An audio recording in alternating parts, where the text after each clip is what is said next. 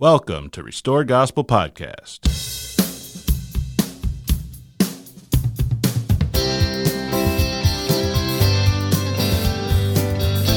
Hello and welcome back. I am Mike Barrett. I'm Corey Stark. We are two friends having casual conversation about the things of eternity, and we welcome you into that conversation.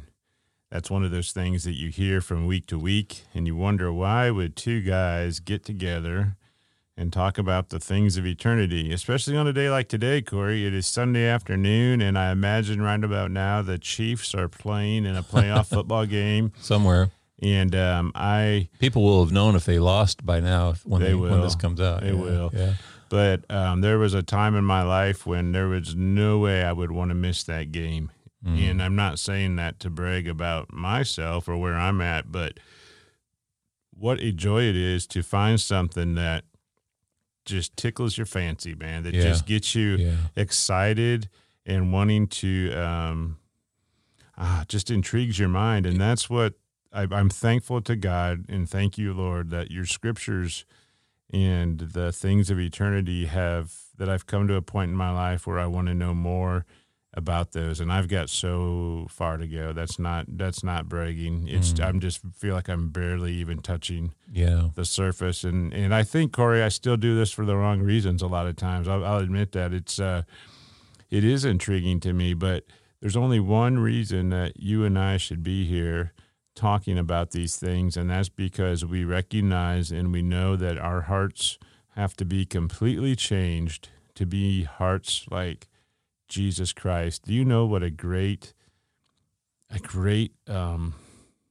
standard that is, and how difficult that is? How far my sinful heart needs to go to reflect the heart of Jesus?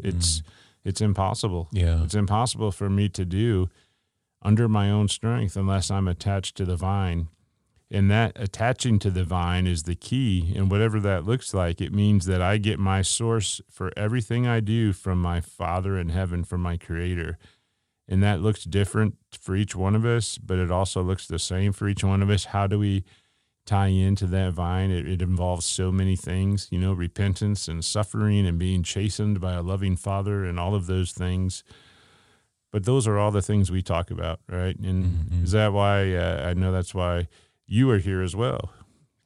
Yeah. We were talking, I think, before we started recording about, the fact that our salvation is only because of this gracious, infinite God who wanted us to spend eternity with him, and there was only one way, and that was if our sin was removed. And how do we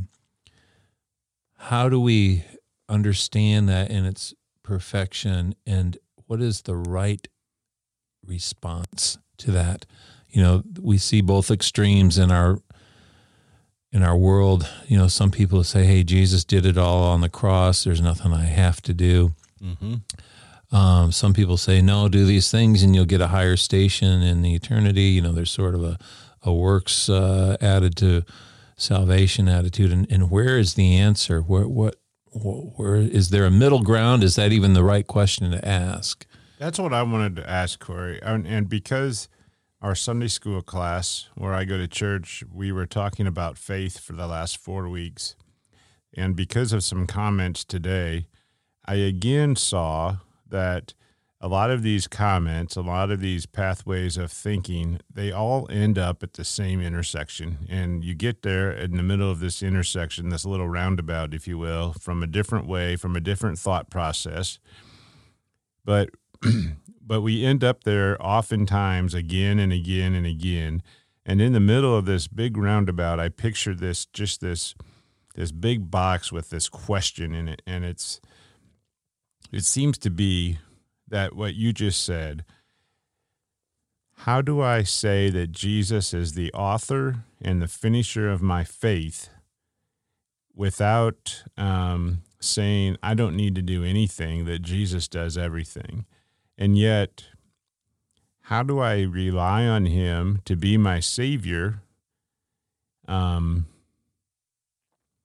without doing anything? Without realizing that there's something I need to do, because there is something I need to do. But But at the same time, how do I not get involved with the whole works thing and levels of eternal reward, and star, moon, and sun, and all of that goes to those that were greater and more valiant and everything, and how do you look at those people or those standards and then say, well, I need to be more valiant, and you put pressure on yourself and that kind of thing. And it's just, what it comes down to is I have to learn, I want to know how to trust God and how to allow Jesus to change my heart.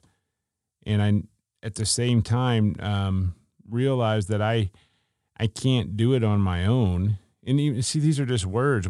I fuddle about even trying to express the question. I don't know. I don't know if it's making sense or not. You're doing a good job, because that's the ultimate question. I've come to the conclusion in my own recent contemplating that we, as the Gentiles who received the Book of Mormon, I mean, and this sounds kind of trite, didn't realize what a big gift we were given, but that's what I want to say. But I want to say it for this reason. We weren't just supposed to say, hey, we have the Bible and we have the Doctrine and Covenants and we have the Book of Mormon, and they're all good books. The Book of Mormon, I believe, answers those questions beautifully and simply. And it was supposed to be the answers that we would all see eye to eye on, because God brought this book to us so that we could have, as Nephi explained, the same plain, precious, pure gospel given to the Gentiles as went out in his day when he shared the message and when he got his disciples lined up in a row and they were all telling the same story. They were sharing the same message about God and love and salvation and what it means, what it was and what it wasn't. And yet we've turned it into conversations and arguments of theology that weren't supposed to be there. And we get ourselves caught up in that because I think we don't, or as a people, we haven't been taught, no, there is a primary source for these answers. It's called the Book of Mormon, and we need to understand that first. That needs to be our mantra. And we haven't done that. At least I haven't done that. And as we've said from time to time, the Book of Mormon's becoming this new book to me. And it's like, I'm realizing that these questions about salvation and the grace and the works and all these things that we think are an argument that we're supposed to have and scratch our heads over, no, they were all resolved because we've turned them into arguments because of lack of understanding. It provides the understanding that we lack so that we understand how to come to Christ and how to receive that salvation. So I think the answers go back to opening the Book of Mormon, reading it, and doing it without the paradigm of everything else we've heard first. Just read what it says, and then form your understandings and opinions from that. So I sit here today, Corey, and I don't know how to talk about what's on my mind without just being transparent. I don't want to be super transparent to the whole entire world. But let's just say I represent every man, on this earth at some point in time. So I'm sitting here today across from you, and I've got a desire to talk about the kingdom. That's a good thing, I guess. That's a good thing. I have a desire to read the word and to try to figure out what it's saying, and that's a good thing. But do I have a desire? I have somewhat of a desire to have my heart changed so that I can love other people deeper and more selflessly. But I have to admit, when I say that I have that desire, that I feel there are some reins, like a horse reins, like some reins on me, pulling me back when I want to lean into that desire. Because when I have that desire, that involves some sacrifice and pain on my part, to be hurt, to give up my time, to give up my physical body to maybe serve someone else, to give up my spirit to be hurt by someone else as I invest in them, as I try to love them more. And so that desire is bridled, is I'm not going headlong into that, full force. Hey, I'm ready to do whatever it takes. There's a battle there when it comes to that part. And so I think every man is battling with that part of how much of myself can I submit to God, and how much do I hold back for my own selfish purposes. And that's really a battle.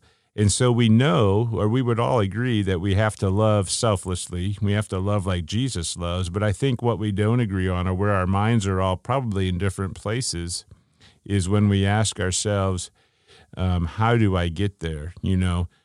How do I allow God to change me? And, and that's where you can really get messed up in the works thing. Like, I can just go out and become a workaholic, and I'm going to serve at the soup kitchen, and I'm going to go over here and donate clothes, and I'm going to go clean up these people's yards, and I can do all of these things for people. But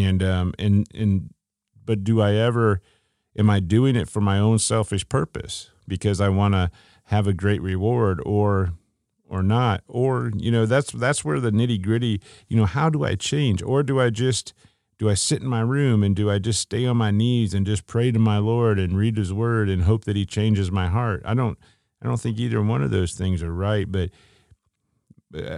I don't have the answer. I'm just trying to put myself in this place where I think a lot of us are, end up, and that's that battle over submission, or I don't know. But doesn't any of that make sense? I don't, just like, you're looking at me over there like, I don't know where you're at. No, I'm with you. This life becomes overcoming the will of the flesh. And this is something the Book of Mormon teaches. Some time back we talked about how the Jews are finding Christ through Isaiah 53 and how that had been hidden from them. And Abinadi's words, he is a master. He's an authority of this. He's quoting Isaiah 53 to these people who eventually kill him, but he explains how he said, I want you to understand that God himself shall come down among the children of men and shall redeem his people. And because he dwells in the flesh, he shall be called the Son of God. And what's interesting, and this is interesting on many levels because there's a poetic level to this that I won't even get into it right now, but the parallels of understanding our will is compared to the flesh. Overcoming the will is kind of compared to salvation. And God is presented in two parts. God is presented as the Father who's the perfect Father, the perfect God, and God is presented as that same person who now took on flesh, but subjected the flesh to the will of the Father. And that's an important verse. It's Mosiah 8:30. God did something that none of us have been able to do, and that's live in a body of flesh and have the flesh perfectly conform to the will of the Father. Because when we don't conform, it's called sin, right? And this whole life challenge becomes, can my flesh conform to the will of the Father, right? And our flesh by itself is powerless to have salvation. Our flesh, because we sinned, meant that we were forever cast out from God's presence. The only way we could be with him was for him to assume the same station as us. He took on flesh and, dying in the hands of his own creation, satisfied a law that we didn't even know existed, satisfied a law that said, hey, now our sinful flesh can be replaced with immortal flesh. Our sinful souls can have the sin that was red like scarlet be washed white as snow. And somehow he was able to do that. But what is our response to that? What is our response? Our response is, we have to define the words. The grace part was the fact that he, on his own merit, chose to do this for us without us asking, without us doing. He knew that there was only one solution, and that was for him to take on flesh. But he didn't say, now you have to have, quantify 853 good works, because if you only have 852, it doesn't make it. He never defined it that way. He said something totally different. He said, if I provide this act, this is called mercy. If I don't provide this act, you succumb to justice. Justice means you get punished for your sin. The punishment was eternal separation. So he made mercy possible. I used to think that somehow God was just this guy standing up there, kind of giving the thumbs up if he liked you, or the thumbs down if he didn't like you, and you kind of fickle or moody, and just without a lot of, I don't know. I just felt like I could never make God happy, but I was hoping that somehow I'd squeak in, even though I kind of knew I didn't deserve it. But I thought he kind of liked me, and I thought I kind of liked him, so he knows me, and I thought I was going to actually, like if you ever go to Disney World or someplace like this, rather than waiting in the long line, if you go to this special booth, you can get a thing called a Fast Pass, and if you get the Fast Pass, you can kind of short circuit the line and get right to the front and go in on the ride. I thought I was going to get one of those into heaven, and I didn't know why. I just felt like, well, maybe that's because I joined the church or something. Maybe that's what did it for me. But he says this, and this is an interesting word. It's the word penitent. Alma's explaining to his son in Alma 19 in the earliest version about how we are restored to what we wanted. If we wanted good things, we're restored to good things. If we wanted bad things, we're restored to bad things. That's what scares me. Well, that's what should scare all of us. Yeah, but it comes down to this, and it's not going to say it doesn't say that because you ever did something bad that you can't be. It comes down to this: we're judged by our works whether our heart was changed, and the people whose hearts weren't changed. It says justice exercises all of his demands, and then for the people whose hearts were changed, mercy claims all which is her own. Now, this is interesting because it uses his and her. That's a thing done in Hebrew poetry. I just learned about this week, using the gender, the opposite genders to compare opposite ideas. It's a beautiful example of the authenticity of the words here.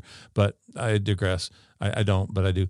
But it concludes saying, hey, the ones whose hearts weren't changed, justice gets all those. The ones whose hearts were changed, mercy claims. Now, no place in here is it quantifying your works. It's looking at the sum total of it. Where is your heart changed? And only God can judge. But this is how it concludes. It says, and thus none but the truly penitent are saved. This is Alma 19, verse 106 in the RLDS version. None but the truly penitent. None who are except the ones that you just described of yourself, Mike, saying, man, I feel bad about the things I've done that are wrong. I feel bad about transgressing. I feel bad about, the times when I haven't been everything I'm supposed to be. I want to be more loving. All that is what penitence means. Has God's Spirit worked on your heart to the point where you feel like that? And the point is, if it does, we become the thief on the right hand of Jesus on the cross, who he says, hey, you're going to be with me in paradise, I think so. Listening to you say the word again, which again, it's always going back to the word, and just it's amazing how we forget these things. We have to constantly be reminded of them, Corey, and it gives me peace as you read through those. So when I was talking about this roundabout, I picture all of these roads leading into this circle, and you get in these never-ending roundabouts, and then you get off whatever, but we often get to the same place, and we're talking about different things, but we're talking about the same thing. And so we're standing in the middle of this roundabout, and what we're talking about, what needs to take place in the middle of that intersection is we need to have a changed heart. And we say that so often. And so I guess my statement would be this: I have to trust Jesus to change my heart. I can try to change my own heart and fail. I can try to change other people's hearts and I'm going to fail, but and that's what to me, and when it says Jesus is the author and finisher of our faith, that I am completely relying on him to change my heart. Now, I don't know how that's going to take place or when it's going to take place. And we don't always know what it looks like or what it feels like either. Or the pace, how fast or how slow he's going to change my heart. Yeah. But all I can do is each day try to be involved in his word, pray to him, spend time with my brothers in the faith, such as yourself, discussing the word, spend time trying to be kind to other people. And at the same time, as all of this is going on in my mind and in my heart of hearts, crying out to the Lord and say, I trust you to change my heart, because, as it is now, I'm trying to love people as best as Mike Barrett can love people.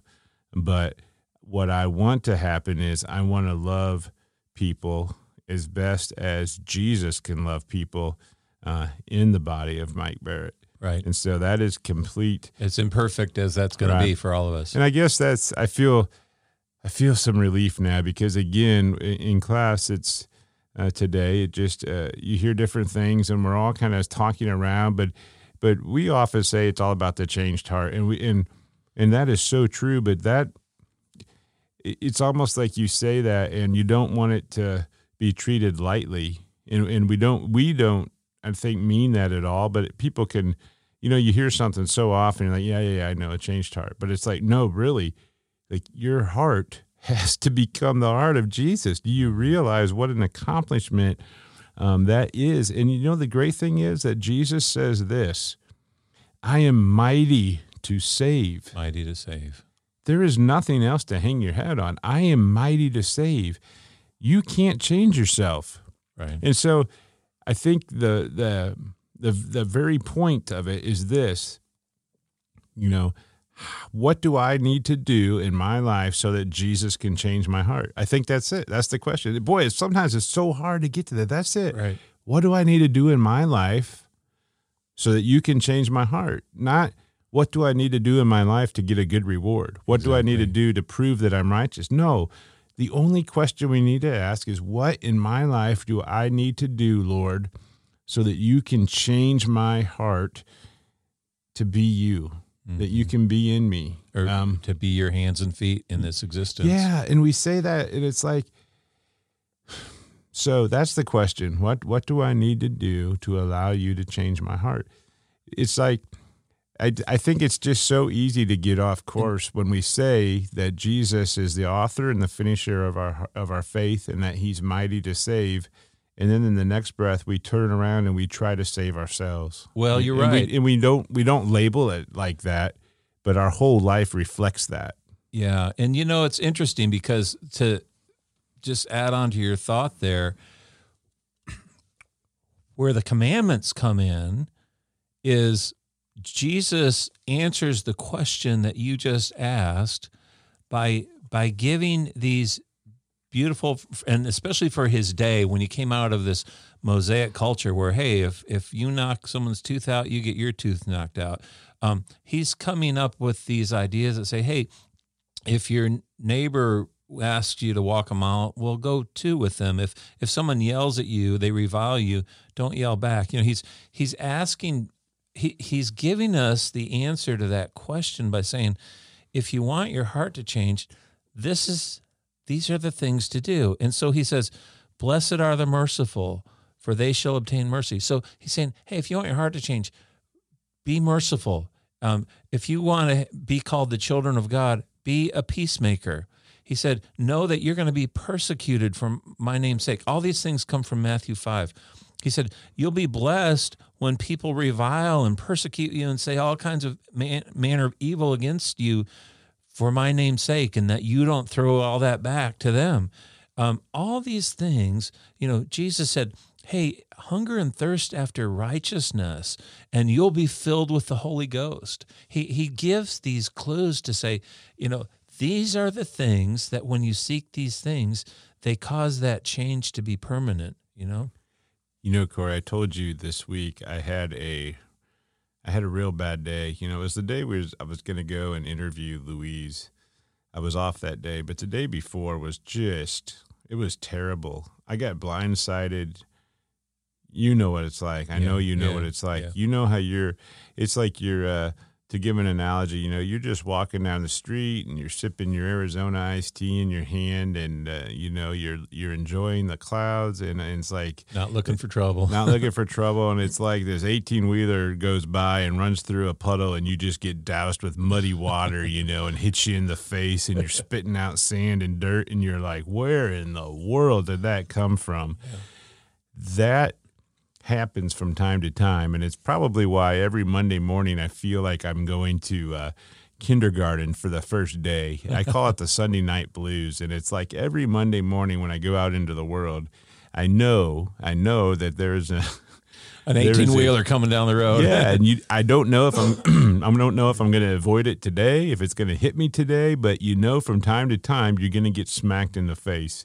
Well, this came along on Thursday and blindsided me. And so I had to choose, how to respond in a number of situations. And those are the times when it's like, I know I'm a minister, and I know I'm a child of God, and I know I'm a Christian, and I know people are watching me, but it doesn't make it any easier. And those are the times, I think, when you said, Jesus says, be merciful, be kind.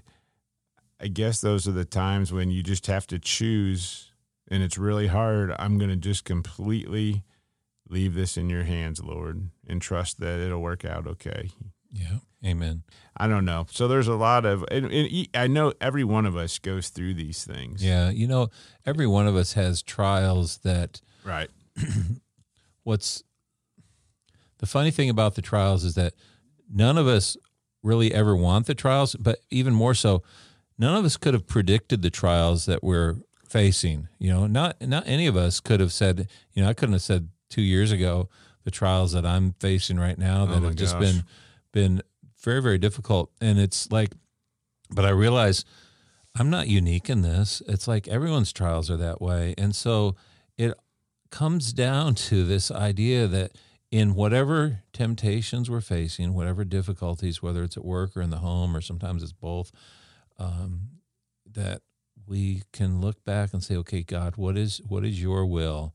About the time you were having that situation, Mike, I had one, and not to go into too many details, but for my day job, I'm a contractor, so my employer is always some other company, and so I have many bosses, and they're all good people, different people. They're project managers or engineers or whoever, who are the hiring company who use my services. But in a situation where there's a man who's his birth is not American, he's from another culture, and the culture, I've known many people. He's from India, actually. I'll share this. I've had many friends. One of my best friends in high school is from India, and everyone I've ever met has just been really loving and down to earth. But I understand also part of their culture in some places, not everyone, but there's also a caste system that's taught. And some people are born being told, hey, you're better than this other person, and if that's ingrained in you, I can't imagine what that's like, because we're not taught that. Even though we might somehow think that, we're not told to ever be open about that. Or if you are, you're called a bully or whatever. But so in our culture, it's different. And in our culture, I really believe that, the measure of a man is how you treat somebody else who can do nothing for you in return. If you want to be a good American, if you want to be a good person, a good Christian, you're measured by how you treat other people, but specifically the people who can do nothing for you in return. Well, this man who's currently an employer of mine by contract anyhow, is not born in this culture, and I've seen him interact with people. I've seen him interact with me, and it's just been very, very unusual, because I think he carries some of this attitude that, even though he doesn't realize that he's in America, that he wants to act that there's a caste system. And he's shared some things about his own life, and I can tell he's hurting. He's been through divorce, he's been through some other trials, but there's a great insecurity, and I've seen him direct this towards other people, even me. And without going into a lot of details of that, just last week, there was a situation where this man had an explosive moment, and he was just angry at everyone. He called me into his office and lashed out stuff at me that was just kind of ridiculous. And I sat there and smiled, and I listened to it, and I was thinking about what you're talking about, Mike, right then. And I thought, what can I do in this situation? I didn't ask for it. I wasn't looking for it. I don't deserve any of this stuff. I can just tell this guy is really, really hurting. And I felt the peace of Jesus Christ in that moment. I really did. Even though there are 100 other things going on in my life right now that I didn't feel peace. In this moment where I was just listening to this barrage of just weird things, in that moment, I just felt like God let me see in this person's soul, and it was all just washing off me like duck feathers and water. It was just like none of it was hitting me. None of it was. I was just feeling this total calm and this total peace. And when he was done, he was almost in tears because he was so upset, and I could tell it wasn't just. And I did nothing. I was just kind of the person who happened to be around, and he's just like unloading stuff. But I could see an insecure, hurting person in there. And in the end, I said, you know what? And I told him by name, I said, I don't think you get enough credit for the things you do. You know, you're really brilliant about things. And I wasn't trying to just like turn things around and say something that was false. But I realized that he was hurting for various reasons that he needed some healing. And in the end, here's two grown men. We stood up in his office, and I wrapped my arms around him. He wrapped his arms around me. He goes, "Thank you so much." You know, it's like this thing started out as this ugly conversation and ends up in a hug. Me and this Indian man, you know, and I don't think he'd ever hugged anyone in this company before, you know. But it was just, it was this moment where I felt, and again, I felt so weak, Mike, in so many days and hours of my life recently. But in that moment, I felt like somehow God gave me His love and His eyes, and it made the difference in that moment. And I think if it can happen to me, it can happen to anybody, you know, that, and I didn't ask for the trial, but I realized that in that moment, God gave me the strength to endure it.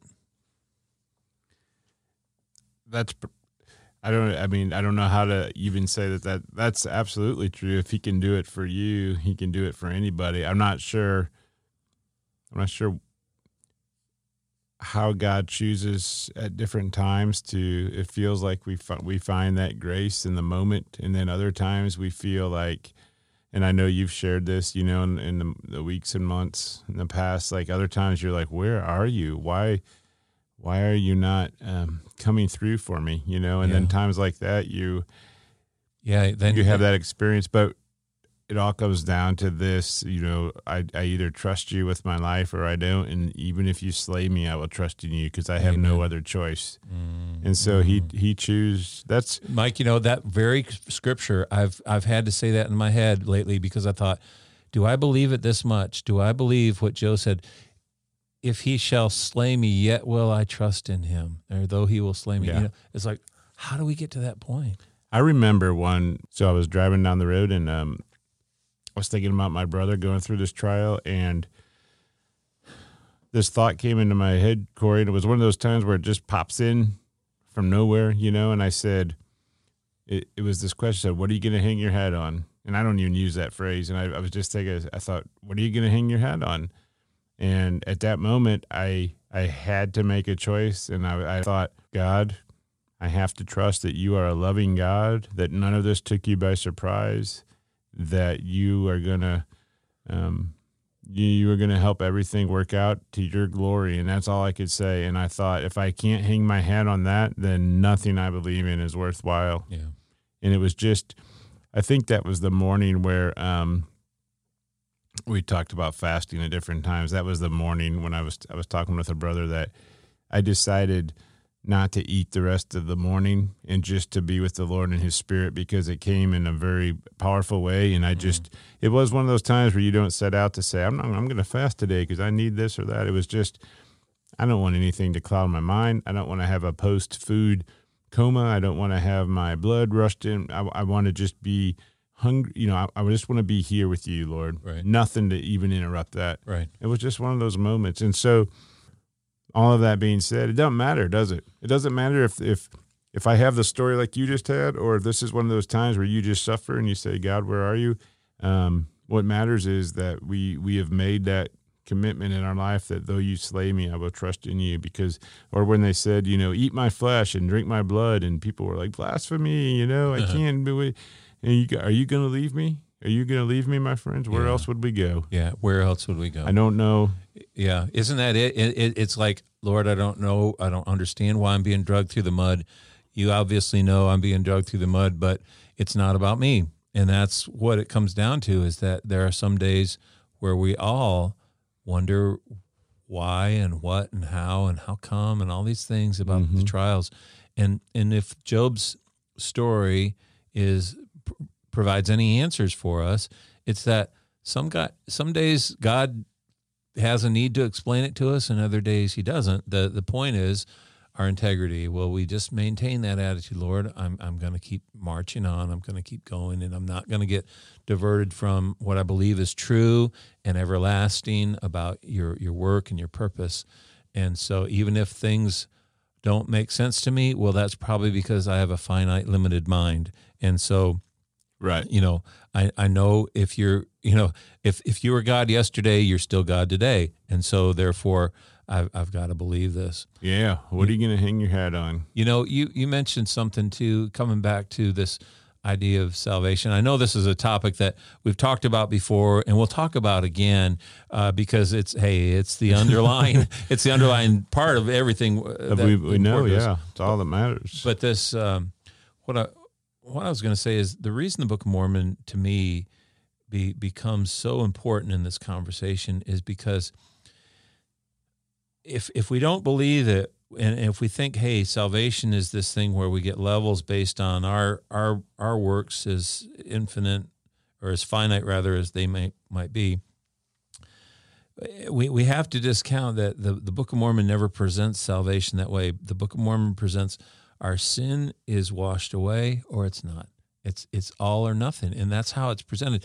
But when we come to that understanding that God says, no, I want to fully restore you to my presence, it helps the whole idea of the grace and works. It puts that back into perspective. And again, if we don't come to that understanding, it makes salvation a difficult subject, right? It does. It does, Corey. And I don't want to keep beating the same subject, but again, we're going to come back to this over and over. What you just said, I want to restore you, right? I want to restore you. That gets really, and I'm still messed up in my mind from the years of being like, I'm gonna not be able to cleanse you from everything. You're never gonna be with me in my kingdom. I've prepared a son and I've prepared some angels to minister to you, but that's the level of your salvation. And I just gotta jump on that and say, for anyone listening, we've talked about this before, because what we think the Doctrine and Covenants was saying about that isn't really what it was saying. We've shared this as an oral tradition, part of restoration, but I got something I need to say about the word restoration too. But Alma just states this so beautifully. He says, God would have ceased to be God if he would have done anything outside of the laws. The laws are that, hey, if you don't come to Jesus, justice claims you. But if you do come to Jesus, mercy claims you. And this is what it says. It says, but God ceases not to be God. Mercy claims the penitent. Okay, so it defines, what is it? Is it a number of works? No, it's an attitude that we are everything you've said. We're penitent. We're sorry about our sins. We realize we transgressed, and God, the holy God, made the offering for us. Right? If that doesn't cause you to reflect on your own wicked state, nothing will.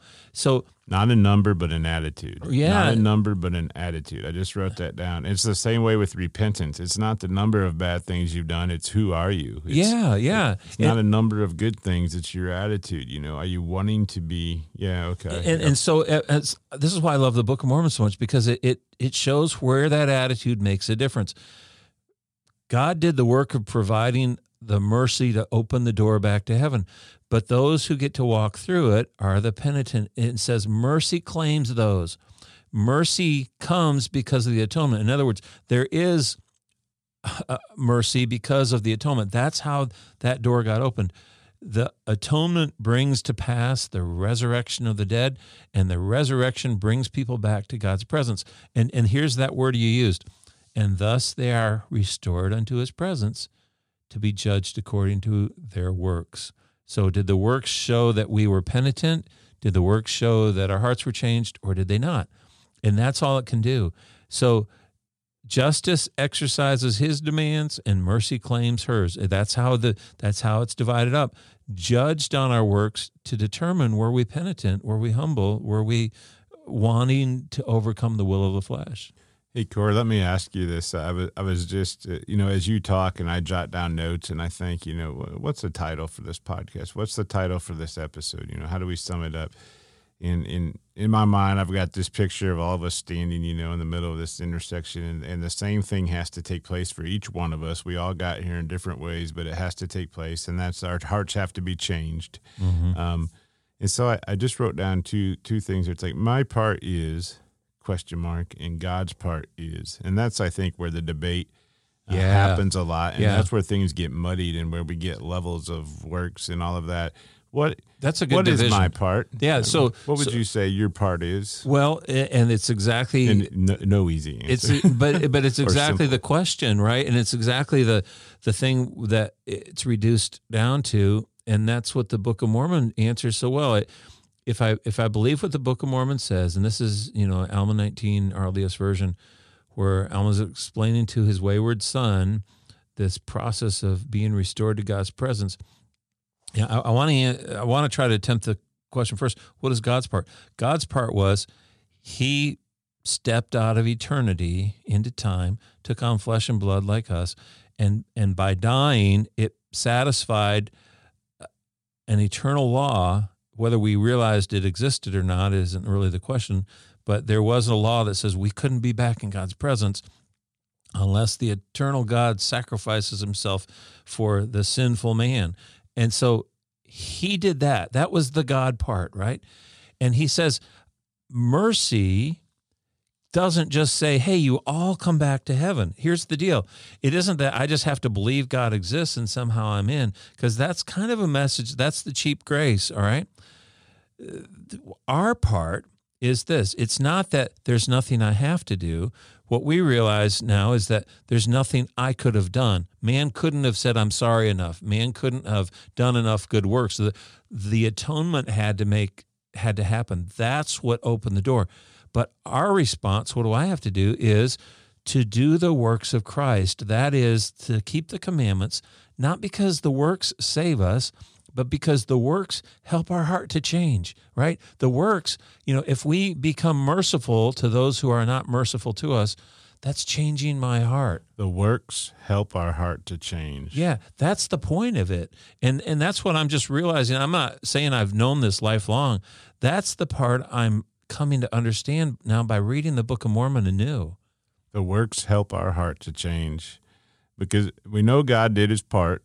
But somehow, from what I gather from the scriptures, as I continually look on the works that what God did, as I continually look, talk about someone, how does someone treat someone that can do nothing back to them? We look at how did God treat us when we can do nothing to help God. Exactly. So somehow by continually placing my eyes on that, by continually reading about that in his word and continually focusing on that, I believe the scriptures say by doing that, my heart will change. And that involves how I treat other people too. And is it really as simple as that? Is that all there is? Is that I need to be merciful to my brothers and sisters, even though I don't feel like it? And that will then change my heart? I think so, because I think what the idea is that the mercy that God did, if we could measure it, would measure infinity times infinity. And he's saying the mercy we can do to each other can be measured by like a penny, okay? I mean, we can show a minute amount of mercy, but that's what God asks. It can never compare to his mercy, on a scale of 1 to infinity. But the point is that by demonstrating mercy, we're showing we want to be like him. We want to overcome the will of the flesh. The will of the flesh will always say, don't be merciful. The will of the flesh will always say, be selfish. The will of the flesh will always say, steal from your neighbor rather than love your neighbor. These are the things that God says, this is what life's challenge is. So when a person works out, you run, you lift weights, you swim, you do whatever. It's interesting because the effect of muscle growth only happens when the muscles push or pull against some kind of resistance, right? The resistance might be gravity, right? Or the resistance might be lifting a weight or moving your own body, by running, but they have to push against something. And by pushing against something, the muscles develop tone and strength, right? So and this is just my thought. It might not be true, or it might not be a real good analogy, but I think the works of life and the trials of life are very much like in the physical exercise, in that our soul, God's saying, if you want your soul to grow, if you want your heart to change, guess what? It's going to have to come smack up against a resistance. If you want to learn how to be merciful, you're going to have to be put in situations where the natural response is to not show mercy. If you want to be, loving, like Jesus said, to your neighbor, well, you might have bad neighbors sometimes, right? And that's that's the point of life when it comes down to it. What's crazy is that why then, and so often our prayer life is this: oh Lord, remove this burden, remove these neighbors from me, remove this thorn in my side. And it's like, no, I'm not gonna, because you need to have resistance. In other words, that's a great way to say the Lord chastens those that he loves. That's it. I'm going to provide a few more pounds of weight on the barbell because you have to push hard in order to develop that spiritual. These sound like conversations that go round and round and we have from time to time, but I think they're the conversations that these things are those simple things that all mankind, including me, struggle with over and over. And no matter where you're at in life, it's like you think you've got it and you've got a hold on it, and that truck comes by again and just splashes you with the muddy water in the face. And that's God's pattern. I think also when we talk about all of this, hanging over my head in the room, over the whole conversation is this umbrella of the examples in scriptures where it seemingly, people have this run-in with God and just are changed on a dime, and they have this great transformation. And they never fall back. You never see them and slip you're back. like, why? What am I doing wrong that doesn't take place in my life, And maybe I'm looking for that, but I think by and large, we have a few stories of a few people out of all of the billions of people that were born and that lived on this earth that we never see those stories. Right. So scriptures aren't written about us, but it's the story of the common man. It's a slow process. Yeah. Well, I appreciate you, Corey, just engaging me in this question for this episode. It was something that came up in Sunday school again today and got my mind going. And you know what? I hope we didn't confuse our listeners, because my mind gets confused even asking the right question. But the question is, what do I need to do to have my heart changed? And what is my part and what is God's part? And how do we not get diverted into works? And how do we not get messed up by the theology we were taught that there's different levels of heaven, and you go to where you go based on your works, and that when we say man is judged by his works, that we look at the number of things you've done or the quality of things you've done. And you made this great quote. It says the works, what did you say? I wrote it down. I repeated you like 3 times. I thought I wrote it down. Oh, not a number, but an attitude. Not a number, but an attitude. It's not, how much you've done or who you've done it to or how many, but it's whether or not you're ever able to be penitent. Yeah. And that's I think there's a parable that talks about the wages were the same for each worker, regardless of when they came into the work. I believe that refers to a little bit of what we're talking about, but the wages were the same. And so God he doesn't look at the pile of works you present to him. He just says, where is your heart at, and what do you desire? Yeah. So this is maybe a little off topic, but it isn't off topic, because I know we've used this word restored to his presence, and we talk about us being the restoration. And, driving over here, I was thinking about this again. It's been on my mind that when we received the Book of Mormon, we started using this word restoration, calling us the restoration, because we believed, the church had been restored, priesthood restored, prophets restored, things like that. And so we're the restoration. But it's interesting because Nephi never uses that word to call the Gentiles the restoration. he talks about the restoration of when the process is finally complete, when Israel, when his people come back, when we're all gathered to Zion, Jew and Gentile, when we all see eye to eye. That's the restoration he's talking about. And it's kind of like there's this little saying that, well, chocolate comes from trees, and trees are plants, and plants make salad. Therefore, chocolate is salad. You get this correlation. We've done this a little bit, I think, with this word restoration thing. Well, the gospel came back to us, and we have the priesthood, and we have the church, and so we're the restoration, right? You just took me back to a song that says, another way to say it is, rain makes corn, corn makes whiskey, whiskey makes my baby frisky. That works. I think that was a country song that came out a couple years ago. I heard it and I laughed at the ridiculousness. Anyway, sorry. Yeah, but it's what's interesting is the reason I bring this up at all is that God's work in the restoration did not start and end somehow in 1830, and now it's complete, and now we're just trying to tell the world the church was restored. No, this was the seed planted to become the ongoing process by which the world would know these things we're talking about. So they would be restored to a proper understanding of our relationship, the proper place of grace and works, the proper way to know how to come to God and worship Him. All these questions were answered in the Book of Mormon.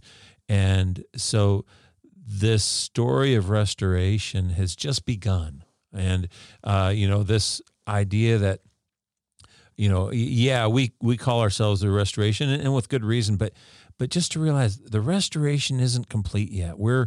We've got to share this message, and it's not just to tell the world, hey, we have the Book of Mormon, God's book. It's to tell these messages that are taught in it, because that's how we get restored to Him, when we understand how the attitudes we're supposed to have. In reading the Book of Mormon, I have to believe then that, this simple question that I asked today, like how does our heart change, that it tells us in there that the plan for allowing the Lord to change your heart is there, and His plan for restoration is there of the world and of you personally to Him. And it's a marvelous story.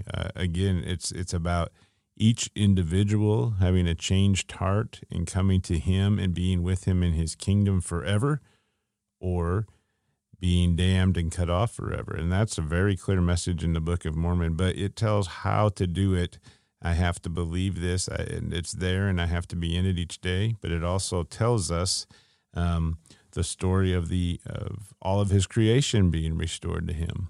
That's the exciting thing. And we keep saying we're gonna talk about what does the Book of Mormon say, and get into some. And I know you've been looking at some really neat things about.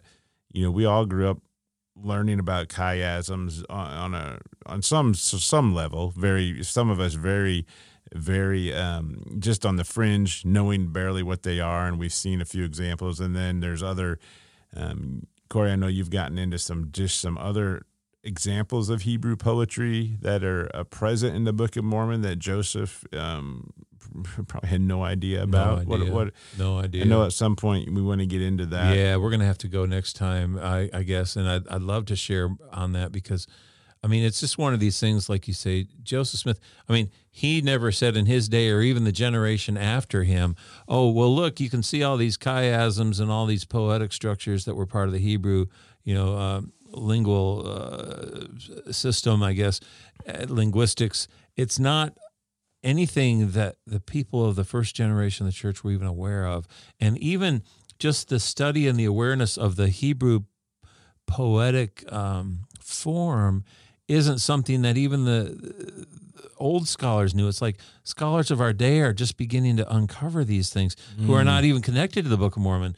You mentioned chiasms. I learned that chiasm is one of about 40 different Hebrew techniques that are available in the writing. And as I'm reading a couple books on this stuff right now, and some of it goes into a lot of depth, but I'm finding that every time they give an example of something, of a Hebrew poetic structure, and I'm not talking chiasm, I'm talking about other things, parallelisms and opposites and things that they would use to convey meaning. they're all in the Book of Mormon. Every single type that they bring up is in the Book of Mormon. I remember the day you called me on the phone and said you were really excited, and you were like, I'm discovering like all of these parallels in the Book of Mormon, and you used the word parallel, and you read off a bunch of them, and I know you put them in the final prophecy, and I was looking at them today. You were excited about these examples, and a lot of it, some of it was in the context of, eternal life, where we were like, look, you're either saved, and salvation means what it says, salvation, which means you are with the Father on his right hand for eternity, or you are not. And that's played out over and over in the Book of Mormon, these opposites, these parallels.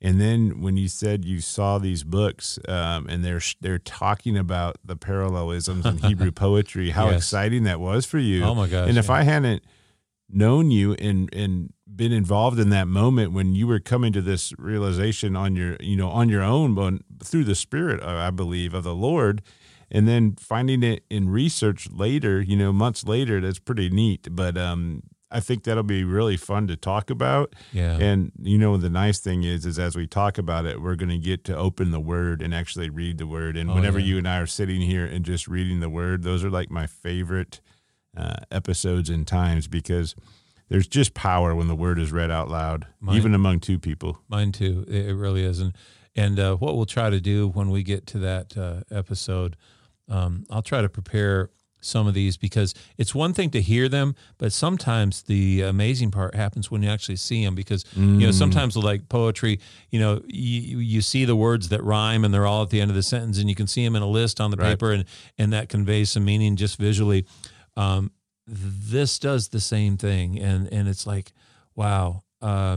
So I'll try to prepare some of those so we can have them in the show notes and link to them on Restored Gospel so that they're there. But it's been, I tell you, Mike, lately, my biggest problem is I feel like I can't focus, because there's just so many things from learning about the ancient American cover up and the Hebrew connections to the Native Americans, and finding these poetic structures that are just the top Hebrew linguistic scholars are just uncovering these things in our day and seeing it's all here. How do you say it wasn't true? How do you say this work wasn't true? Do you think, from what you're reading, do you think that that's just like this language God purposely used to get a message across, to help his word, to help his message? Like, a chiasm starts and then works its way towards the center, and then at the center is the main point, and then it kind of repeats itself and works its way back out, stair step. Is this all kind of like that it like helps you understand God's word? Or is this just a group of people and a culture, that's how they wrote, independent of what God was telling them, that they just developed this in their own style? Or what do you think? Or is it a language of God that he used, since they were Hebrew and they were his people early on? That is a really deep and good question. And it's interesting because I read something about that just yesterday. I can't say that it was the language of God, but what's interesting is that one of the scholars who wrote a book on Hebrew poetry that I'm reading, or trying to read right now, said this. He said, these poetic structures were not just used just as a manner of writing. Like, if I was going to write a letter to my grandmother and tell her what I did yesterday, I wouldn't write it in a chiasm to her. He said it was only done when the intent was to convey a higher meaning. Like if you were wanting to describe something of eternal value and a purpose and a principle, the chiasms were used then to illustrate the points. Well, what's interesting is that, not every verse in the Book of Mormon has what you could say some notable Hebrew structure. But when you find them, it's exactly in the moments where a meaning is trying to be conveyed, a lesson, an idea. You don't see a lot of chiasms when they're talking about Moroni and the battles and this stuff, because it's just a historical description. But when you get King Benjamin's sermon in the first 3 chapters of the RLDS version of the Book of Mormon, the whole sermon is a chiasm after chiasm after poetry after poetry. Every single verse, from 3rd Nephi 3 through 3rd Nephi 13, literally the descriptions of Jesus and the words of Jesus are all chiasms and poetry built on different levels because, again, the point was to try to teach the meanings. Nephi does this. Nephi's psalm that we looked at before, I was just going through that yesterday. It's all in this beautiful poetic structure. Even though it already seemed like a psalm, it's got all the characteristics that the Hebrews used when they said, hey, when you see us start to use this word type, we're trying to teach you a higher lesson, something higher value. And that's exactly how it's used in the Book of Mormon as well. So that'll fit in nicely then with what did the Book of Mormon teach, and kind of as a side note, how did the Book of Mormon teach it, or how does the Book of Mormon teach it, and what is it using to emphasize the points it's trying to make? It's kind of a twofold thing to help us get important meaning on how to come to Christ and know Him as the eternal. So right, exactly. Well, very good, brother. I appreciate you listening today. And again, we are just two friends having conversation about the things of eternity. And this is what we do. We talk about these things. Sometimes we have questions based on our moods. Sometimes things happen during the week that cause us to question and talk things out to maintain our faith in God. We enjoy inviting all of you into that. And hopefully these things bless you as you go through them. Thanks for being with us. Remember, we are just, Corey, walking each other home. Be good to one another. Find someone to be good to. Until next time, God bless.